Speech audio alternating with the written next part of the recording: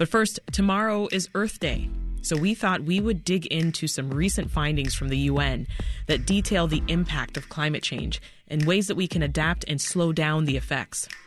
Yes, the reports are grim, but don't despair. There are still ways that humans can avert the worst, but that's only if we act now. Joining us now is Christina Dahl, climate scientist for the Climate and Energy Program at the Union of Concerned Scientists. Welcome to the show, Christina. Glad to be here. Also here is Michael Hawthorne, environment and public health reporter for the Chicago Tribune. Hey, Michael. Great to be with. Christina, when we say that governments and corporations, that they need to act now, we really mean now, right? Not next month or next year or in the next 10 years.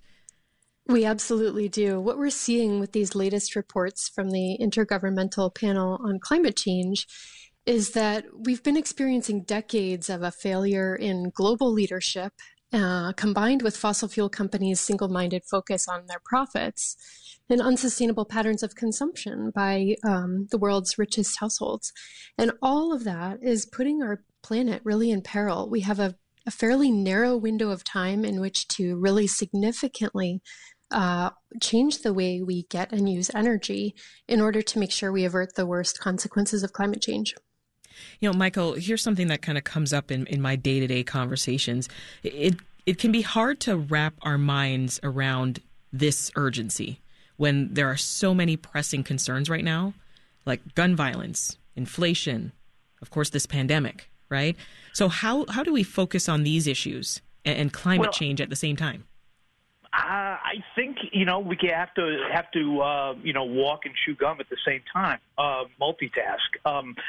The thing of it is, in the Chicago area, at least, with climate change, we see it mostly with regards to heat. The hotter summers. 2020 was the hottest summer in Chicago history. We also see it with fluctuations, more rapid fluctuations in the Lake Michigan coastline. So, historically, the lake ebbs and flows in terms of lake levels, maybe over a 20, 30, 40-year scale. But what we're seeing now, potentially, is that scale sped up. Mm-hmm. And so investments to, say, arm the shoreline in Chicago, the lakefront trail, for example, getting wiped out. If you're having to rebuild that every 20 years, you can fit that into a municipal budget and people's taxes aren't necessarily affected. But if you're having to do it every 5 years or even faster than that, well, then it raises a question about, what is the sustainable future of our lakefront? As journalists, Michael, we often say that knowledge is power. How can knowledge help empower individuals to make informed decisions about the climate crisis? Like, where should they start their learning journey? That's, I think reading through that IPCC report, they do essentially like a down to the level of, less scientific jargon, more just everyday language. There's reports also that the federal government has put out that are focused directly on the Midwest. Again, water levels, drought, flooding, those are the things that we're already seeing in the Midwest, and we're likely going to see more frequently. Extreme weather. Look at the derecho, that horrible windstorm that swept across Iowa and into Illinois. Mm-hmm. Is that 2 years ago now? Yeah. It's hard to remember with regard to the in the pandemic. Time has seemingly stopped in some ways, but those types of events, and they have serious consequences. For example, with flooding. Only the hurricane-ravaged areas of New York, Texas, Louisiana have received more federal flood aid than Illinois and the Chicago area during the last decade. Yeah. It's not as obvious necessarily because in Chicago, in the suburbs, we're a very low-lying area. It's formerly a swamp. And what happens is it's a kind of a quiet, gross burbling up of sewage through people's basements. And most people don't want to talk about that, but that is being driven more by climate change because we're getting these quick, intense rainstorms, and our sewers that were built in the early 20th century just can't handle that. Yeah. Christina, let's get into that data. Michael mentioned the IPCC report. That's the Intergovernmental Panel on Climate Change. They examined science related to climate change, and the group published 3 major reports. Hundreds of scientists worldwide, they worked together for years on this. So tell us, Christina, why is this collaboration so significant, and what do the 3 reports essentially cover? Sure. So the IPCC is made up of almost 200 countries around the world. It was formed by the United Nations and the World Meteorological Organization. And every 6 or 7 years, they produce one of these major reports. The first one was done in 1990. So this most recent report was the 6th comprehensive assessment of the state of our climate on the planet. And it's released in 3 sections.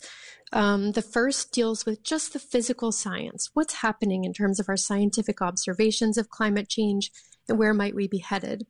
The second looks at the impacts of climate change, how we might adapt to them, and how vulnerable we are in communities around the world. Mm-hmm.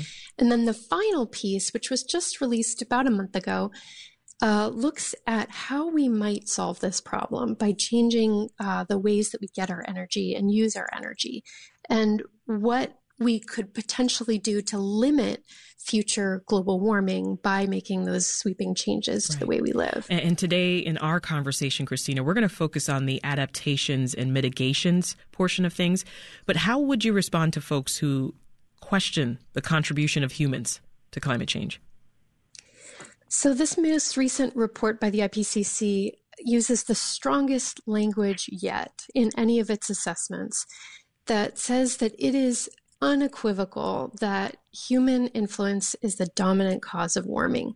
So it's important to remember that this represents the consensus view of hundreds, if not thousands, of scientists around the world. This language is very carefully parsed and very carefully debated in sessions that involve member countries around the world. And so when the IPCC makes a statement like that, it is absolutely science and a message that you can trust. Michael, scientists have been sounding this alarm for decades. So what is different about these reports now? I think just the time is of the essence. We've missed many opportunities. Different presidential administrations, the change in political leadership at both the state and the federal level. You've got a number of people, frankly, in one political party that for reasons that might include funding by fossil fuel interests and also just contrarian elements of our society, they don't want to do anything.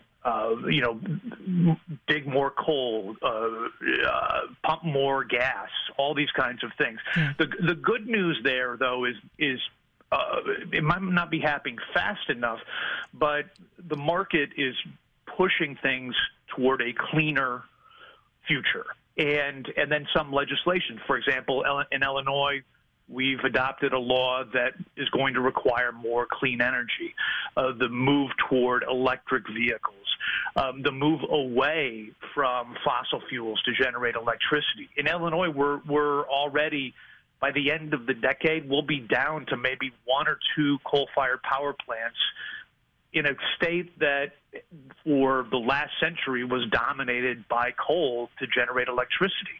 That's a big deal. And we still have these nuclear plants. We have more nuclear power plants than any other state in the country. Mm-hmm. There are issues, obviously, with nuclear power in terms of the waste, in terms of, what happened in Japan with the Fukushima disaster. But that's at least as when that electricity is on the grid, it's not emitting climate-changing pollution. That's a big deal. And you say that's a big deal. We're going to have that around for a while. Is our government taking it seriously enough? Right now, the Biden administration does seem to be doing that. They've set some goals, fossil fuel-free energy nationwide by 2035. they're up against some very powerful entrenched interests. The coal industry, the gas industry, especially oil and gas. We're seeing it once again with inflation driving up gas and the war in Ukraine driving up gas prices. There's a lot of evidence out there that the oil and gas companies are essentially gouging us. That oil prices don't need to be this high, but, various geopolitical issues with Saudi Arabia holding back on production, whatnot, it's going to make the transition messier than it needs to be. And we'll talk a bit more about that later in the conversation.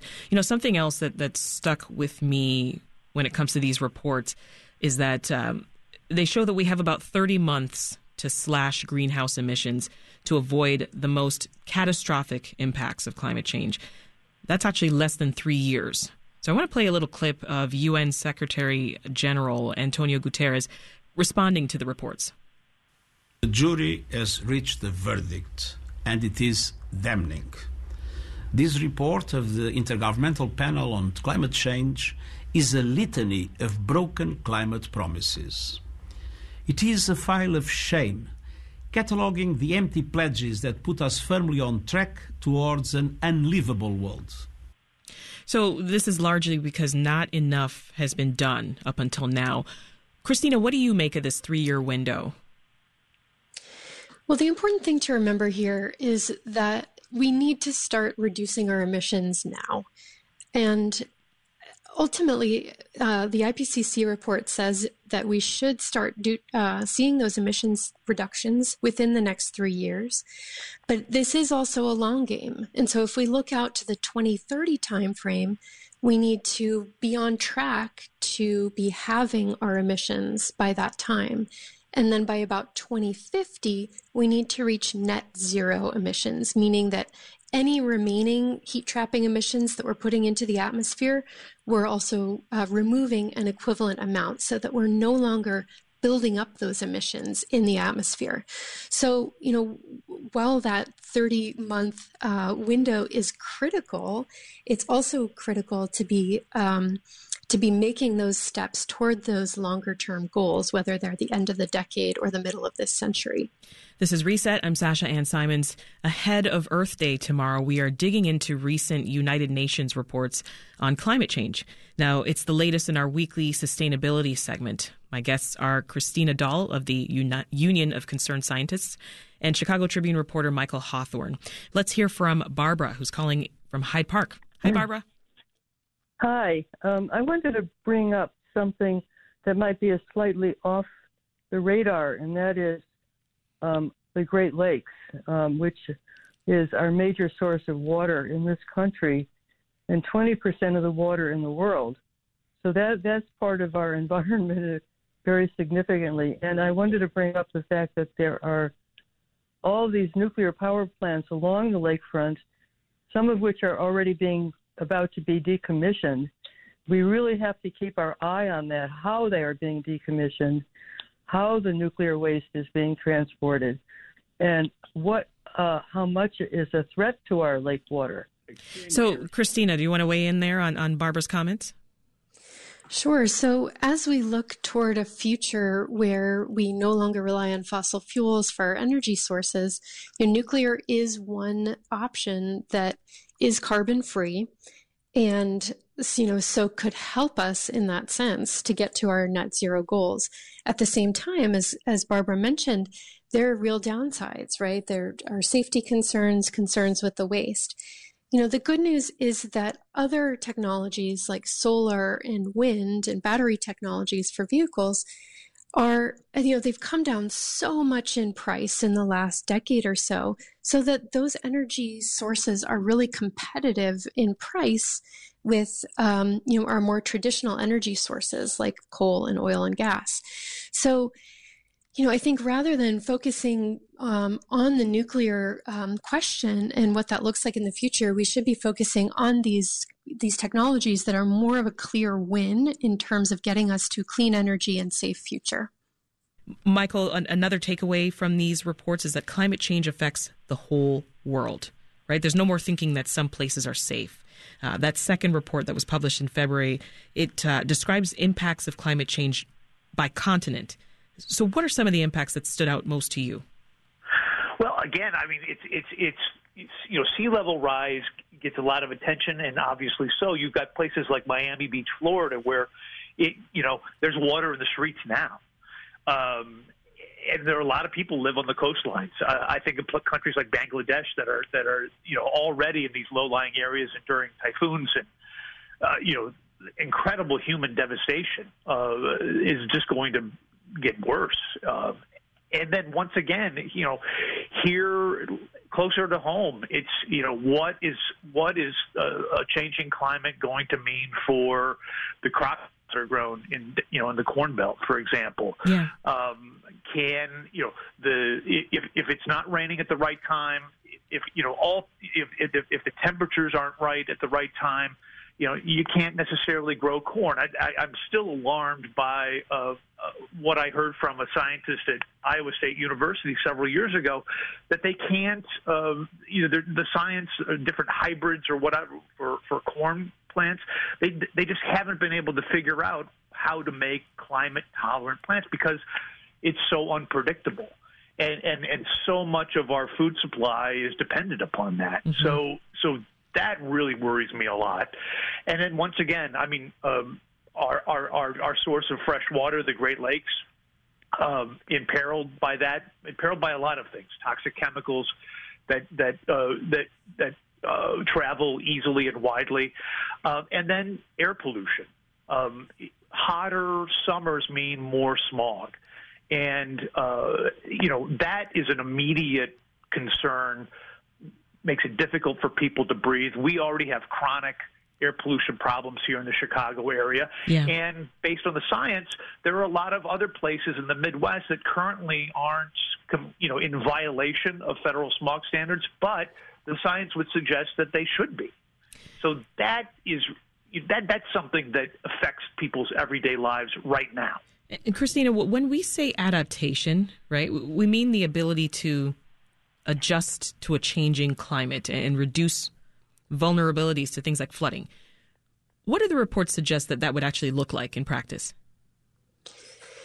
Unlike the problem of mitigating climate change, which is primarily something we can do by decreasing emissions everywhere and anywhere at all times, adaptation is going to look very different in different places depending on what a community's needs are. So, along the coasts, there are different types of adaptations that communities could do related to sea level rise. That could be anything from raising homes and moving roads away from the water to organizing a community level managed retreat where people basically decide to move their community inland. But that's going to look very different from, say, inland California, where wildfires are, increasingly large and increasingly harming people around the state. And there, adaptation might need to look like taking better care of our forests, making sure that when we're rebuilding after a fire, we're using materials in our homes that are less flammable. Mm-hmm. We're creating a defensible space around the home so that the fire can't burn right up to the house. So there are a lot of different ways that adaptation is going to look like, but this report makes really clear that the efforts that we've undertaken to date here in the U.S. and around the world are really insufficient for the level of adaptation that we need. Over and over again, the report emphasizes that what we are really in need of is transformational adaptation. So really rethinking, how our homes are built, how our communities are built, where we live, how we support people who are on the move. All of those sorts of things are the direction that we need to go. It even talks about transforming economies. How would we do that? Absolutely. So, right now, if you just look at, for example, our response to natural disasters. So we typically in the U.S. have a very responsive reaction to natural disasters in the sense that we're not doing a lot to prepare our communities ahead of time for those disasters so that they're not as affected. Instead, we tend to pour money into the recovery process, right? And helping people to rebuild, often in the same place where they're just going to be in harm's way again. So we really need to be thinking about how we are addressing these risks, and economically, how can we get out ahead of them so that we ultimately save ourselves money down the road. Let's hear from a caller who's been standing by. Here's Ken in Lombard. Hi, Ken. Welcome to Reset. Oh, hi. Thanks for taking my call. Sure. I wanted to ask your panelists if anyone is doing anything to make a report more accessible to the average person. I'm imagining several levels of increasing complexity, like, from a basic headline tweet up to newspaper articles, middle school level books, high school level books, and then finally,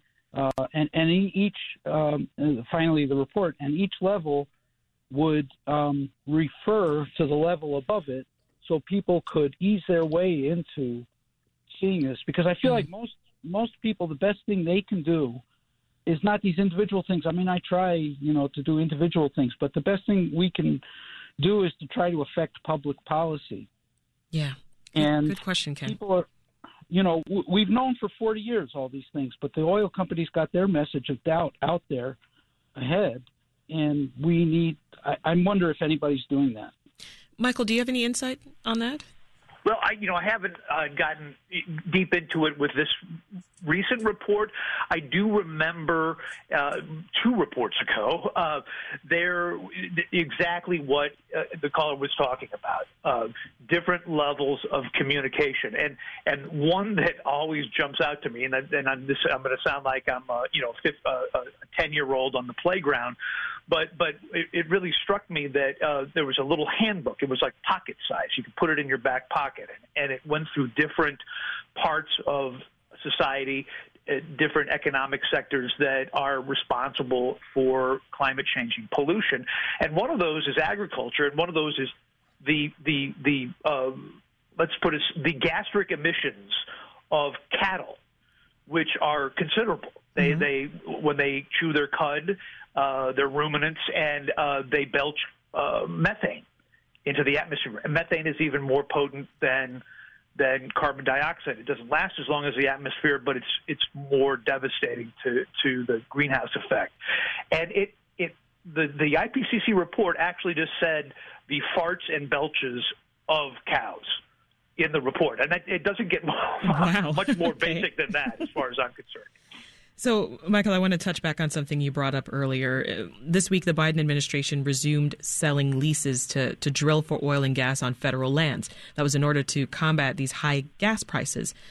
But scientists are concerned about the effect that could have on our planet, of course. So tell us more about what the report says about this.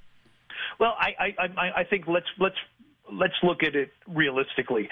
What the Biden administration just did is not going to affect gas prices any time in the near future. That's a political thing going into the midterm elections, because the oil industry has a lot of public presence out there, getting this message out that somehow if you don't drill more, that you are somehow part of the problem. The fact of the matter is there are all these leases that the oil industry already has that they're not actually using. So that's just, nonsense, frankly. But, there are these other issues when we're making decisions like that. I think about what's happened. I wrote a story last year that after Illinois enacted the clean energy law, it's a big deal, right? It's going to drive emissions down over time. But we also, in Illinois, are one of the biggest sources of coal in the entire country. Only 4 other states mine more coal than Illinois. We don't burn it here in Illinois. And there's one company in particular that sells this coal on the open market, sells it to places like China, sells it to Australia, sells it to other states, and very few people work in these mines. It's very automated. Yeah. And they've had all kinds of pollution problems, polluting the water supply in southern Illinois. They dumped these toxic PFAS chemicals down one of the mines when there was a fire last year. And yet our governor just approved a permit to discharge polluted water from one of these mines into a major waterway in southern Illinois. So the power of the fossil fuel industry is very evident, both in what the president just did and what the governor just did. And in the long term, that makes it even more difficult for us to do something to actually prevent these horrible consequences of climate change from just getting worse. All right, I'm going to turn to you in a moment, Christina, to kick off our discussion on solutions, but I want to hear this comment from Peter, who's standing by in Westchester. Hey, Peter, welcome to Reset. Hi, Sasha Ann. Thanks. So I'm what you'd consider a very early adopter, and I'm willing to pay for that. But I run into a lot of hurdles with that, too. I put 21 solar panels on my house a couple of years ago, but ComEd got to limit the size of my installation to that. I wanted to do more, but they told me I wasn't allowed to. I'm still waiting on my state rebate for the renewable energy credits, and, we're a year and a half into that process. So that's money that I've invested that I expected to get a return on that I haven't. I also took the gas heat out of my house last summer, or at the end of last summer. I paid more for a unit that didn't have gas heat, and thankfully I'm handy enough that I could install it myself, but it would have been a significant, 5-digit number to have somebody else install that for me. I also went with an electric car at the end of last year for my wife to drive as her daily driver, but because the federal government didn't pass all the legislation that I was hoping for, I did not get a rebate on that. So, you do these things, and thankfully, I have 3 kids and 2 dogs, so my environmental, my carbon footprint isn't great, but I'm trying to do all of these things, and I'm thankfully in a position where I can afford to do some of them, finance and debt and everything else. Yeah. But it would be great if it was more supported by, the legislative agencies. Yeah, no, that all sounds good, Peter. Thank you for doing your part. Christina, weigh in here. What else can individuals do to lower their carbon footprints? So there's a lot that individuals can do, including a lot of the things that the caller just mentioned, which are really inspiring to hear about. And different solutions work for different people. For some people, they can afford to invest in an electric vehicle and kind of shoulder that additional cost that exists for those right now. For other people, maybe that the action that feels easiest is to fly less. But beyond those individual actions, what is really, really critical and so desperately needed here in the U.S. and around the world is action from our policymakers. So we need to have comprehensive legislation and policies that really offer a sizable down payment on equitable climate action. And President Biden's Build Back Better package would have done that, and Congress can still pick up pieces of that so that all of us have access to the kinds of choices that overwhelmingly we see that Americans want to be making. Yeah. And, whether it's limitations that your utility is putting on you or a lack of a rebate that the federal government could have enacted and did not get across the line, those sorts of barriers have to start just falling so that we all have access to these kinds of choices. And so as you're looking at what kinds of actions you can take as an individual, I would emphasize looking at the positions of your elected officials and people who are running for office, because for so long the science has been very clear, the consequences are clear, the solutions are clear, and they're feasible, and they're cost effective. And the real barrier here is on the side of the policymakers and on the entrenched interests of fossil fuel industry. Michael, we recently talked with Mayor Lightfoot's climate advisor, Kyra Woods, about reducing our power consumption. Let's listen to a little bit of that. One of the ways that we can do that is taking advantage of existing programs that either our utilities use or helping to support businesses that are helping families retrofit or weatherize their homes so that we don't have, heat escaping in the wintertime and that we don't need to, use as much of our AC during the summer. But as we recognize the climate does change, whether it is with increased stormwater or with precipitation and heavier storms or increased temperatures over the summer, we want to ensure that families can be comfortable and that they can afford some of those changes that may need to take place. So the city's 2022 Climate Action Plan is coming out in a few weeks. Michael, briefly, what can you tell us about that? Just give us the highlights. Well, I mean, it's going to be more of the same, I think. Exactly, where the city is going to get any money to encourage some of these things, it's a good question. Unless it's a federal pass-through, for example, with money coming from some of these bills that President Biden has been talking about. We've known about this in the Chicago area since at least the mid-2000s when Mayor Daley commissioned one of these reports, Mayor Emanuel commissioned one of these reports. I don't mean to sound, like jaded old reporter here, but I'm going to anyway. They're really nice-looking documents that have fancy graphics and make a lot of promises. But we just have not gotten away from, say, natural gas to heat our homes and to supply our stoves. People's gas is charging a heck of a lot of money to dig up our streets and install new gas lines, while other parts of the country are actually saying no to this. Right. The city of New York, for example, new construction, no gas. So it's another example of how our elected leaders, say all the supposedly right things, but on the ground, in reality, there are these things happening that are going to lock us into a worse situation with regards to climate change. And so we're not having those debates. And I think, the one caller before about ComEd, you've got all this nuclear energy. This is what I've asked the ComEd and Exelon people. Why aren't you incentivizing people to switch away from natural gas, for example, and switch, to electric that's, provided by climate-friendly nuclear plants? Maybe because also those companies have big investments in natural gas plants. Mm-hmm. It all means something, and it's something that our elected officials, frankly, need to talk more about and not just gloss over with promises that may not be kept. We'll have to leave it there. That's Chicago Tribune reporter Michael Hawthorne and Christina Dahl of the Union of Concerned Scientists. Michael and Christina, thank you so much. Thanks for listening. I'm Sasha Ann Simons. We've got more for you on the podcast, WBEZ's Reset, wherever you listen.